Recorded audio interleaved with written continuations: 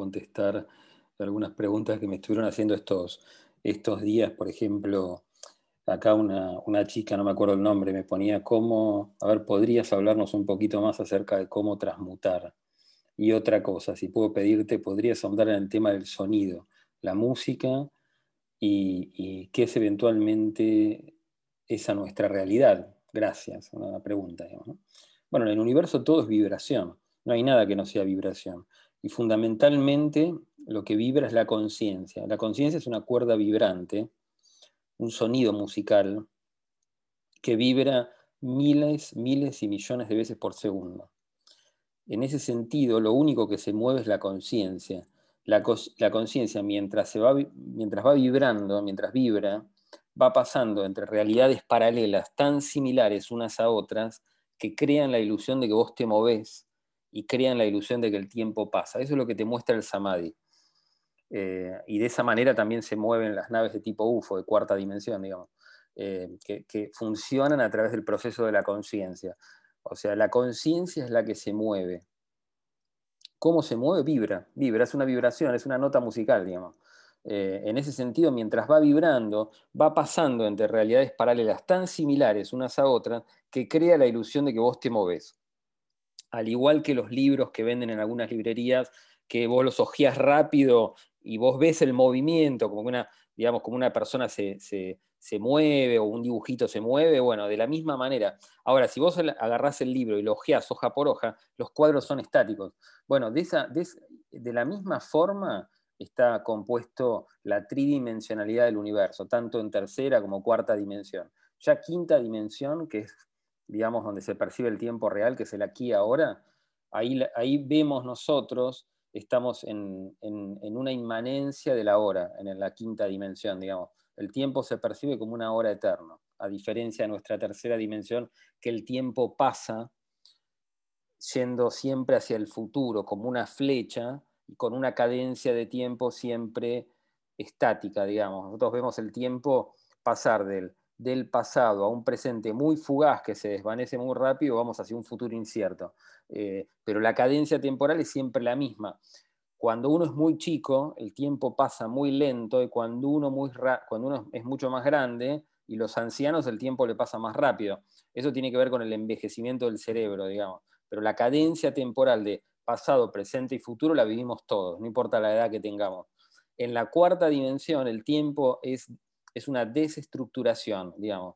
En la cuarta dimensión se vive tanto tiempo y espacio como una desestructuración, digamos, como una deconstrucción, tanto de tiempo y espacio. En ese sentido, en la cuarta dimensión, cuando nosotros tengamos eventos de cuarta dimensión, lo que vamos a notar es que, digamos, el tiempo, en vez de funcionar como una flecha que va hacia el futuro, lo que vamos a vivenciar nosotros es esa deconstrucción. Vamos a tener flashes de pasado o ir hacia el pasado, flashes de nuestro futuro, y el presente empieza a ser cada vez más inmanente, más presente en ese sentido. Y cuando nosotros pasemos hacia la quinta dimensión, o tengamos vivencias de quinta dimensión, en la quinta dimensión existen seres de luz y se vive el ahora eterno, o sea, todas las realidades coexistiendo en un único momento, porque hay un solo momento en la creación, que es aquí y ahora. Y en este ahora suceden todas las maravillas y las diferentes versiones infinitas de nosotros mismos, que son estas realidades paralelas. Si no existieran las realidades paralelas, que una forma de explicarlo podría ser, digamos, como una arquitectura vertical, si no existieran las realidades paralelas, uno estaría siempre atrapado en la misma realidad. Las realidades paralelas le permiten a la conciencia, si uno vibra más alto, ir hacia realidades más lumínicas, y si vibra más bajo, ir hacia realidades cada vez más densas. El reflejo exterior, lo que nosotros vemos como un exterior, inclusive nuestro propio cuerpo, es un reflejo de nuestro interior, la forma en la cual pensamos, vivimos y en la cual vibramos. En ese sentido, cualquier cosa que uno piense con suficiente fuerza tiende a manifestarse en el exterior como una realidad visible. No es instantánea como sería en el plano del alma, que es instantáneo, digamos. En nuestra tercera dimensión, las cosas que pensamos tardan en manifestarse como una realidad visible. ¿Por qué tardan? Precisamente por la cadencia temporal que tiene la tercera dimensión. La tercera dimensión es una caja vibracional que nos permite experimentar procesos que son incomprensibles para el punto de vista del alma. El sentido de, por ejemplo, construir una mesa, el proceso de construirla, construir una silla, construir una carrera universitaria y construir un trabajo, digamos, la construcción de procesos temporales, digamos, y espaciales, el alma no lo entiende. Básicamente es así. Y esta experimentación de tiempo-espacio le permite al espíritu ponerse a tono. El espíritu no puede ver más allá de sí mismo, que es nuestro verdadero ser, es donde se encuentra la vida está ahí, en el espíritu. Si no estuviera ese punto muy brillante de luz, no existiría alma y por lo tanto no existirían la sucesión de vidas finitas que somos. Nosotros somos seres multidimensionales. Existimos como vidas en la tercera, la cuarta dimensión, como expresiones de vida, como puntos de vista de la hora, en el ahora eterno. En ese sentido, cada vida tiene su sonido. ¿Qué quiere decir que tiene su sonido? Tiene su propia vibración, que desde un punto de vista elevadísimo es una nota musical, digamos. Todas nuestras vidas están tenidas por la vibración intrínseca de nuestra alma, y si nosotros escucháramos todas nuestras vidas en conjunto, es una gran armonía. En el ahora existimos como una multiplicidad de vidas, existiendo en el ahora, y esa multiplicidad de vidas que existen en el ahora le permiten ver al espíritu más allá de lo que es. Es una puesta a tono, básicamente. Todo el trabajo de las vidas que nosotros las percibimos como vidas físicas, en realidad son un sueño material, básicamente. Por el universo todo es cuántico, no es que solamente a nivel subatómico es cuántico, es a todos los niveles es cuántico. Y básicamente esa expresión de vidas en el ahora le permiten al espíritu ver más allá. El espíritu es una vibración, digamos, una nota musical, pero que no está puesta a tono. Es como si uno rasgara una guitarra y no surgiera una armonía. Y esa falta de armonía, el espíritu al no ver más allá de sí mismo, lo único que puede hacer es reflejarse en un plano inferior como una forma geométrica que es un continente de deseos. Ese continente de deseos va a crear puntos de vista a su vez, que son las vidas físicas, que no son más de 500, las vidas, o sea que en ese sentido no reencarnamos infinitamente, digamos, no es una tortura esto, es una obra musical. Cuando nosotros tenemos una expresión de vida, esa vida tiene su propio sonido, su propia estética y su propia dimensionalidad, digamos.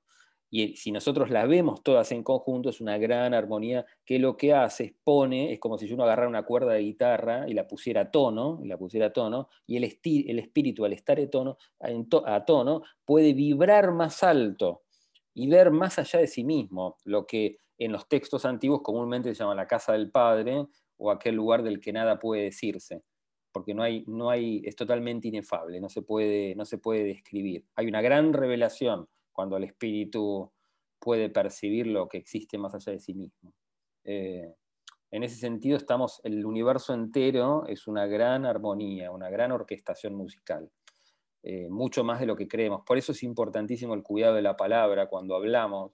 Yo contaba una experiencia mística que tuve. Yo medito de los 10 años, digamos, y he tenido eventos de meditación y eventos de cuarta, quinta dimensión a lo largo de mi vida. Yo los cuento en los videos un poco para ayudar a las nuevas generaciones de meditadores.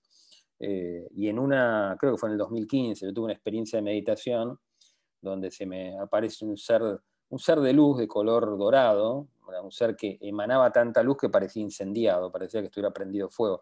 Por eso hay muchos tankas budistas, o sea, telas colgadas budistas, donde se ve la imagen de Buda y donde se ven diferentes tipos de Budas, al lado de seres incendiados, como si fueran demonios, digamos. En ese sentido, estos seres liberados irradian una luz tan grande que no pueden estar muy cerca tuyo, muy cerca de tu cuerpo físico, porque el cuerpo físico disgregaría toda su materia atómica.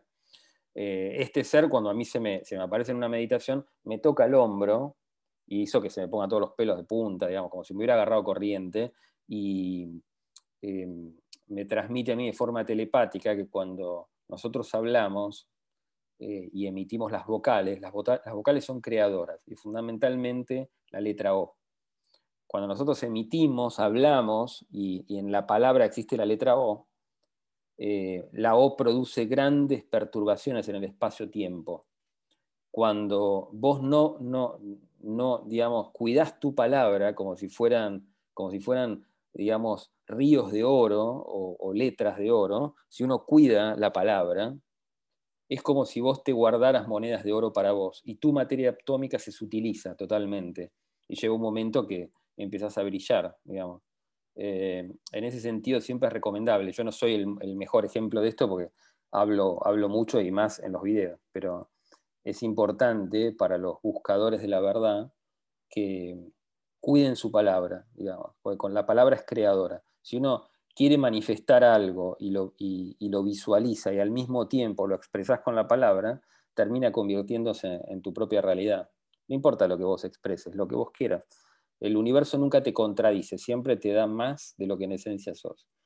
En ese sentido, no sé si estoy respondiendo ahí un poco a la pregunta, ¿no?, con respecto al sonido, ¿no? A entrar, digamos, después, por ejemplo, cada alma tiene un sonido en particular que está relacionado con lo que muchos llaman de manera esotérica, y aparece en los libros de Alice Bailey, los 7 rayos. O sea, cada rayo tiene su vibración, es como una cuerda musical, y en esa cuerda musical de color dorado, etérica, que no se ve a simple vista, vibra esa frecuencia musical que es nuestra alma y nuestro espíritu. Y nuestra alma tiene una necesidad muy grande de expresar vidas físicas, y esas vidas físicas no solo son experiencias que nutren al alma, sino también ponen a tono el espíritu, que es la vida misma. Eso es un poco para contestar un poco. Y después me preguntaban a ver cómo transmutar. El elemento más importante de, digamos, transmutador es la mente. La mente es el puente, fundamentalmente la mente superior, o el plano mental superior, que es donde suceden los eventos espirituales, y uno los recuerda. Es el gran elemento transmutador, porque es la mente la que, digamos, nosotros somos seres humanos, somos seres divinos, pero que estamos experimentando la humanidad. Y en ese sentido, quizás el elemento más importante de nuestro cuerpo a nivel humano es nuestra mente, en el sentido que la mente es el elemento que transmuta. ¿Por qué transmuta? Porque uno, al cambiar su pensar y al cambiar la forma en la cual eh, visualizamos nuestro exterior y interior también, nosotros cómo pensamos de nosotros mismos también, vamos utilizándonos. La, si nosotros nos vamos utilizándonos, vamos comiendo de una manera más adecuada, vamos cuidando nuestra palabra, vamos cuidando también la forma en la cual actuamos y nuestra estética, la estética de nuestra vida, como si fuera una gran obra de arquitectura musical que estamos construyendo en el ahora. En ese sentido, es importantísima cómo definimos nosotros las cosas y la realidad, porque de la forma en la cual definimos las cosas y la realidad, digamos, es la forma en la cual nosotros vamos a cosechar esa visualización o esa, digamos, o esa forma mental que es el universo. El universo es mental. Cuando nosotros vemos hacia afuera, en realidad lo que estamos viendo, primero que no hay nada afuera, solamente existe nuestro mirar. El resto es toda una reflexión interior, un reflejo interior. Y en ese sentido, nosotros, es importante cómo definimos las cosas. Si nosotros definimos las cosas como negativas, vamos a recibir esa negatividad. Si nosotros definimos las cosas como positivas, vamos a cosechar esa positividad. En ese sentido es muy importante ser positivos. Y digamos, no quedar atrapados en nuestra propia matrix o nuestro propio paradigma. ¿Qué significa la palabra paradigma? Es un mapa mental. El paradigma es un mapa mental. Es una forma geométrica que, digamos, une conceptos. En ese sentido es muy parecido a una forma geométrica tridimensional, digamos, que va uniendo conceptos. Es muy importante la sutilización de nuestro propio paradigma, la forma en la cual pensamos. Si nosotros nos pensamos eventualmente de una manera siempre positiva, eh, siempre vamos a cosechar esa positividad. El universo nunca te contradice, te da siempre en esencia más de lo que en esencia sos. O sea, es un reflejo, es un reflejo. Estamos inmersos dentro de una gran figura geométrica especular, digamos, que son las dimensiones. La quinta dimensión es especular a la tercera dimensión, está todo al revés. El fuego, por ejemplo, en la quinta dimensión no quema y en nuestra tercera dimensión sí. Y en ese sentido es una de las primeras cosas que vamos a entender cuando empecemos a actuar en la cuarta, quinta dimensión, que la Tierra está entrando a la cuarta dimensión. Por eso hay cada vez más visualización de naves. Todos los años el fenómeno UFO, que es un fenómeno espiritual, crece, es creciente año a año, y cada vez se manifiesta con más fuerza. Las naves que antes estaban 1 o 2 segundos en el cielo, ahora están cada vez más, y no pertenecen a una sola civilización, sino a millones. La cuarta dimensión, hay millones de civilizaciones, no solo en este universo, sino en el multiverso, y en nuestra tercera dimensión no son tantas las civilizaciones. La Tierra es una, pero por galaxia no hay tantas civilizaciones de tercera dimensión. La gran mayoría son de cuarta dimensión. En ese sentido, lo que vamos a descubrir es la transhumanidad, digamos. Vamos a vernos reflejados en muchas de las civilizaciones, y muchas de las civilizaciones humanas nos vamos a ver reflejados en nuestra humanidad, vamos a ver el futuro mismo de la humanidad en tiempo y espacio, pero también en las civilizaciones que no son humanas vamos a descubrir la transhumanidad, digamos. Vamos a descubrir que esos seres también se parecen a nosotros y están experimentando el ahora, son parte de la singularidad, digamos, y la están experimentando en su propia vivencia de cuarta, quinta dimensión, como una raza por ahí no humana. Bueno, cómo transmutar, entonces es importante la sutilización del pensamiento. Es más, el samadhi tiene que ver más con el pensamiento que con estar horas meditando. Eso es algo que y eso es quizás una gran ayuda para los que buscan el samadhi, que es yo hice varios videos, casi lo nombro en casi todos los audios, el samadhi. Yo tuve un samadhi que es un éxtasis espiritual filosófico en la calle cuando tenía 15 años. El samadhi tiene que ver más que todo, no tanto con horas de meditar o con yoga. Por eso Yogananda practicaba yoga para lograr su samadhi, y de hecho él lo cuenta en su libro Autobiografía de un yogi, un librazo, digamos, es muy recomendable para leer. Osho también cuenta su samadhi en su libro, pero lo más importante es, digamos, si uno quisiera lograr el samadhi, es más importante la forma en la cual pensamos. Si nosotros pensamos más que el yoga y más que la meditación, o sea, la meditación es importante, por supuesto, es el propósito en sí mismo, para tener eventos de realidades de cuarta, quinta dimensión, pero más importante que todo es la forma en la cual pensamos. Si vos te levantás a la mañana y tenés en claro que lo que estás viendo es un sueño, eventualmente sucede el samadhi. Es más importante, el gran elemento transmutador es la mente, la forma en la cual vos definís la realidad.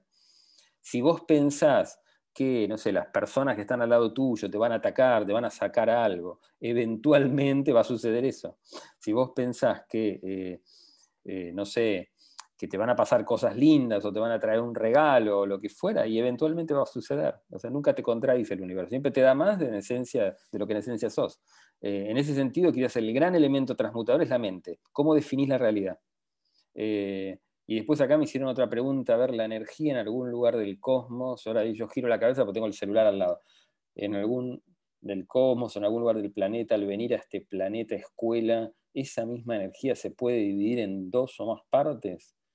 Por ejemplo, dos personas que se conocen pueden compartir esa misma energía, y al salir de este planeta escuela vuelve esa misma energía a unirse en una sola fuerza de este planeta, o cada energía es individual tanto fuera como aquí dentro del planeta Tierra. Bueno, buena pregunta. Acá lo que me están preguntando es sobre básicamente el alma gemela, una cosa así. Eh, eh, digamos, el alma gemela existe, digamos. Es un alma que, aparte de expresar vida, se divide en dos, y experimenta lo femenino y lo masculino, eh, en diferentes tiempos y espacios, y eventualmente eso se puede ver, por ejemplo, una película recomendable que es de ciencia ficción, es muy, muy reveladora por lo que muestra la película, por la cadencia que tiene la película. Se llama Star Trek The Movie. La primera película que se hizo de Star Trek, la serie, en 1979. Es una película que trabaja William Shatner, y a la mitad de la película, casi al final, una de las chicas digamos, de la tripulación de Star Trek, digamos, se convierte en un ser superior, en un ser de quinta dimensión. Y ese ser, que estaba profundamente enamorado de digamos, de uno de los comandantes de la nave, al final terminan realizando una danza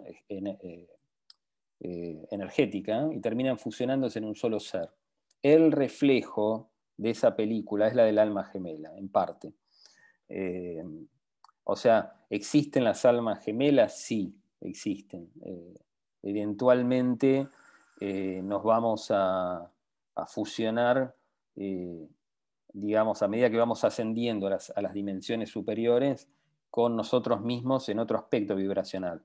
Eh, pero quizás otra película que se puede ver reflejado esto, eh, pero el alma gemela en sí tiene dos aspectos, pero otra película, para no cortarme mi propio diálogo, es Laberinto, la película Laberinto, donde trabaja David Bowie en una interpretación genial digamos, del rey de los duendes. Esa es otra película muy, muy esotérica, eh, y que la pueden ver desde chicos a grandes, y es una película muy profunda a nivel espiritual, esotérico, digamos.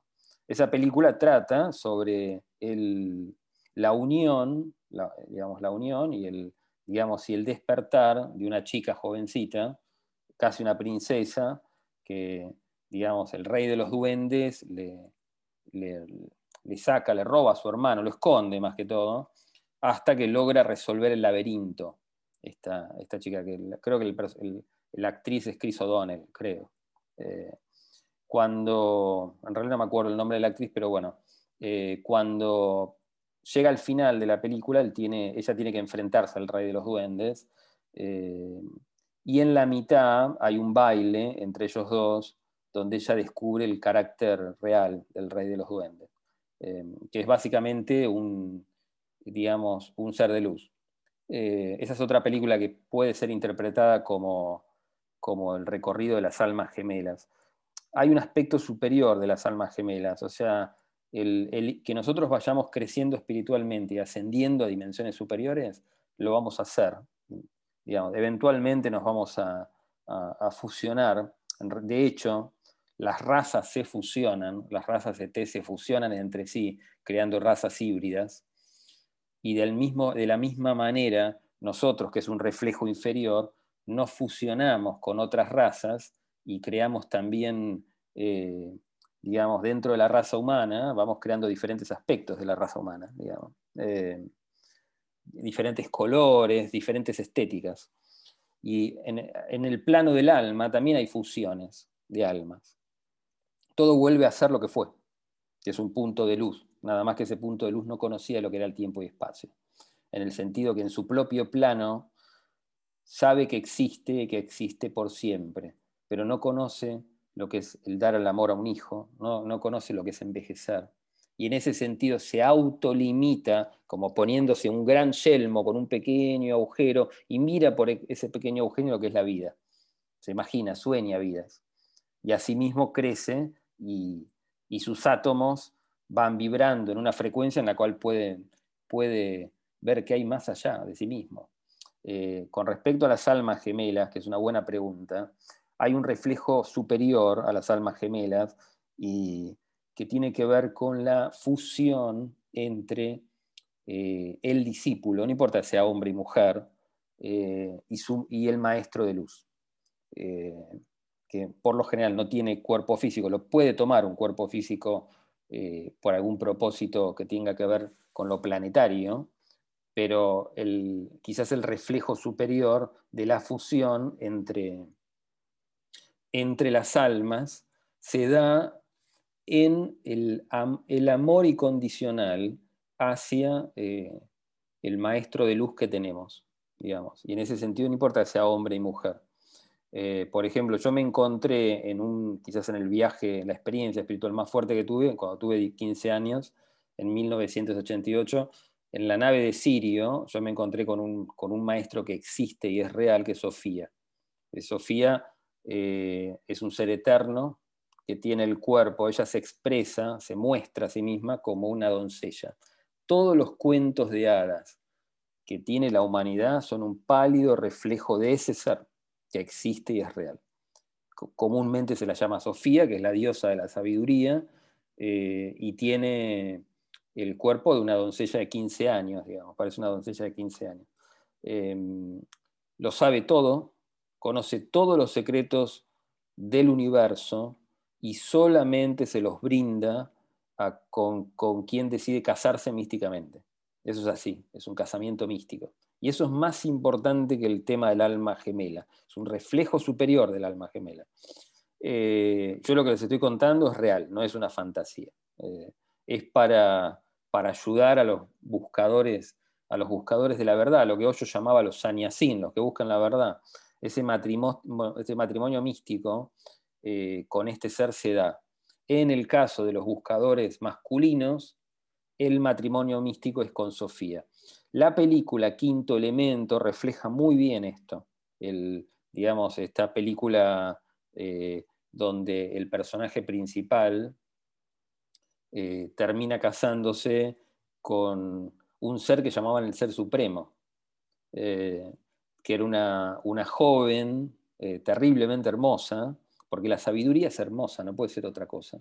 La sabiduría no solo es juventud y jovialidad, porque siempre te sutiliza, digamos, te alegra el encontrar nuevas formas de sabiduría y de entendimiento, sino que es belleza. La sabiduría no puede ser otra cosa que belleza. La película Quinto Elemento también es una película que no solo trata sobre, no es una película solamente sci-fi, es una película profundamente hermética. En ese sentido, el personaje principal, Dallas, termina casándose de una manera mística con este ser que llamaban el Ser Supremo, que es Sofía, que es una expresión máxima, máxima de la sabiduría, que sin ese detalle no se pueden ver ciertas realidades, ciertos reflejos que te permiten descubrir el entendimiento de la obra cósmica, digamos. En ese sentido, digamos, el matrimonio místico del buscador con la verdad, en el caso de un hombre, digamos, o de un chico que busca la verdad, es con Sofía. Sofía elige el pretendiente. Si uno ve la carta del tarot, los amantes, donde hay dos pretendientes al lado de un tercer personaje que actúa como si lo fuera a casar, digamos, siempre en las cartas de tarot aparece Sofía señalando al pretendiente, en el sentido que es la doncella la que elige el pretendiente. Y en ese sentido, para uno poder ser elegido, digamos, tienen que pasar dos cosas. La belleza interior, digamos, que es una forma de sutilización del carácter, digamos, y una sensación de bondad. O sea, uno tiene que esto también tiene que ver con el transmutar. Si uno, por ejemplo, come una manzana, agarra las semillas y en vez de tirarla, las planta, le está diciendo algo al universo. Si uno, por ejemplo, pasa a alguien por la calle y nos pide dinero y se lo damos, también le estamos diciendo algo al universo. Digamos, y cuando uno es muy proactivo, muy pro vida, también le estamos diciendo algo al universo. En ese sentido, el universo termina eligiéndonos para mostrarnos ciertas cosas. En el caso de los buscadores de la verdad, mujeres o jóvenes mujeres, el casamiento místico es con lo que podríamos decir el rey de los duendes, como en la película Laberinto. Eh, Eso es más importante que el alma gemela. En ese sentido, el casamiento es siempre con un ser de luz. El ser de luz que en este sentido, digamos, está reflejado en la película como digamos, el rey de los duendes, todo lo sabe, todas las puertas abre, todo lo entrega, porque es un matrimonio místico, con un ser de luz. En ese sentido, porque esta semana me estuvieron preguntando muchísimo sobre el tema del alma gemela, es real, pero es más importante buscar el reflejo superior. ¿Cuál es el reflejo superior? Bueno, entrar en un camino espiritual en la cual eventualmente vamos a estar vinculados espiritualmente con algún maestro de luz que existe de la quinta dimensión para arriba y puede tomar un cuerpo físico por algún propósito, pero eventualmente su cuerpo es de luz. Y en ese sentido, ese es un amor que no desaparece, no desfallece, nunca traiciona. Por eso hay mucha gente que se copa con el tema del alma gemela y por ahí dice, bueno, descubrí a mi alma gemela, y pasan 2 años y no era mi alma gemela, y descubre, sale con otra persona, y pasan 2 años, uy, no era, y dice, bueno, ¿y dónde está mi alma gemela? No es importante el tema del alma gemela. Lo importante, eventualmente nos vamos a fusionar con nuestra alma gemela, pero no es importante. Lo más importante es el casamiento místico con un ser de luz, que en el caso de los jóvenes, de los muy jóvenes, de los chicos o de los hombres, se da con Sofía, con la sabiduría misma, hecha carne. Y en el caso, en otra película que se puede ver esto, que se puede palpar, es en la película Blade Runner 2, donde el personaje principal, que es un Blade Runner, digamos, termina casándose con una chica de tipo holograma que lo guiaba hasta el final, digamos, hasta el final, hasta su muerte, digamos. En ese sentido, la muerte sacia la materia y el renacimiento es un plano superior. Muchas películas tratan sobre esto. Por ejemplo, hay una película de los 70, La fuga de Logan, sí, se llama así, La fuga de Logan, también, donde el personaje principal escapa de una Matrix. Como verán, hay muchas películas de tipo Matrix, antes de la película Matrix. En este caso también, el personaje principal, Logan, escapa de la Matrix gracias a una joven que lo conduce fuera. Eso es real. Eh, en este sentido, no el escapar, digamos, sino porque el entender cómo funciona la tercera, la cuarta dimensión, tiene que ver mucho con Sofía, y Sofía es la que transmite ese conocimiento y se da ese casamiento místico. En el caso de las mujeres, el casamiento místico es con el príncipe o el rey de los gnomos, que es un ser de luz que todo lo entrega, todo lo sabe, nunca traiciona, la sabiduría nunca traiciona. Eh, Así que bueno, espero ayudarlos con respecto a el fascinante tema de las almas gemelas. Después en el diálogo de Platón el banquete, eh, hace que Aristófanes presente una historia sobre las almas gemelas. O sea, en ese sentido cuenta un poco el porqué de las almas gemelas. O sea, también se puede leer, digamos, eh, ese relato de Platón, el banquete, digamos, el diálogo de Platón, el banquete, ¿no? Donde cuenta cómo las almas se han dividido y van a volver a unirse. Y después, a ver, acá tengo una última pregunta. Hola Diego, gracias, te pregunto, ¿se puede utilizar un sonido imaginario para meditar una altura de frecuencia en la mente? Digo, en silencio, gracias por tu ayuda. Sí, se puede utilizar y de hecho esto aparece en algunos libros de Alice Bailey, en el libro Antacarana también aparece.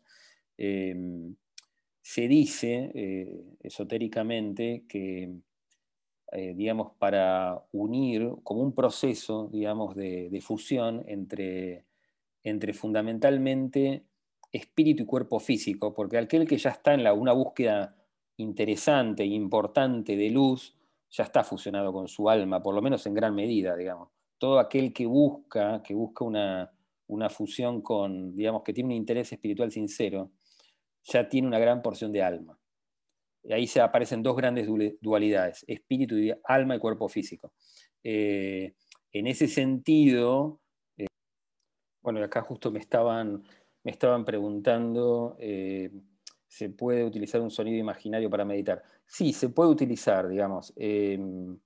Hay cada alma tiene su particular vibración, digamos, y el espíritu también tiene una particular vibración.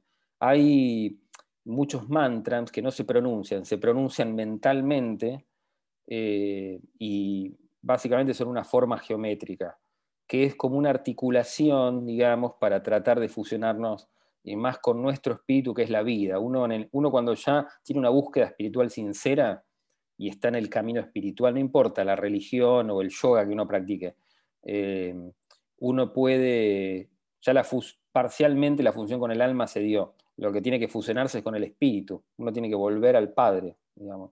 Y en ese sentido hay un montón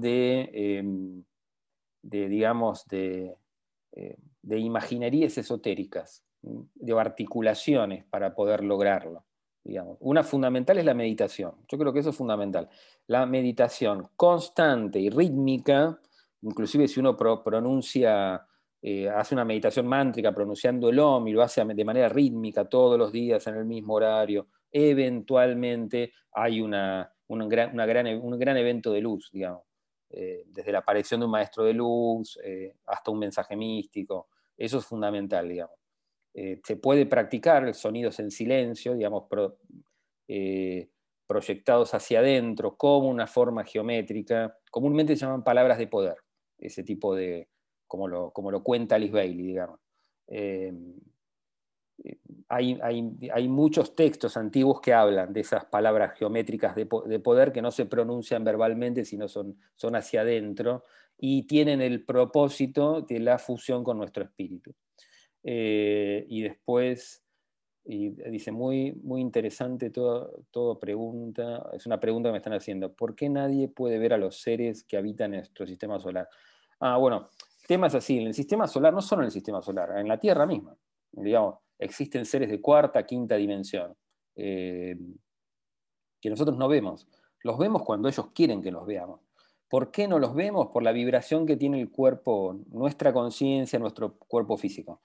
La tercera dimensión vibra en una frecuencia que es como otro canal de televisión, digamos, otro canal de radio, digamos. En esa digamos, esta analogía que yo estoy usando, la usan muchos que quieren explicar las diferentes dimensiones. O sea, la cuarta dimensión vibra en una frecuencia que vos no la ves, a menos que estos seres quieran, desciendan su vibración para mostrarse por algún propósito en especial. En ese sentido, la Tierra tiene seres de cuarta, quinta dimensión, que son maestros de luz, y civilizaciones de cuarta dimensión que tienen ciudades intraterrenas, digamos. Eso existe, ¿no? Es real, digamos. Para eso tenemos que sutilizar, vibrar cada vez más alto. Y quizás el gran elemento transmutador es nuestra mente, para vibrar más alto y poder participar de esa alegría de estar en cuarta dimensión. Porque es una alegría. Uno percibe el mundo en cuarta dimensión. El mundo es muy cercano al éxtasis, digamos, cuando tenés experiencias reales de cuarta, quinta dimensión. Y de estar enfrente de maestros de verdad, digamos. No puedes acercarte mucho porque entras en éxtasis por la vibración propia que tienen estos seres, los seres de luz. Bueno, espero que ahí contestar a las preguntas que me estuvieron haciendo y les mando un cariño muy, muy grande.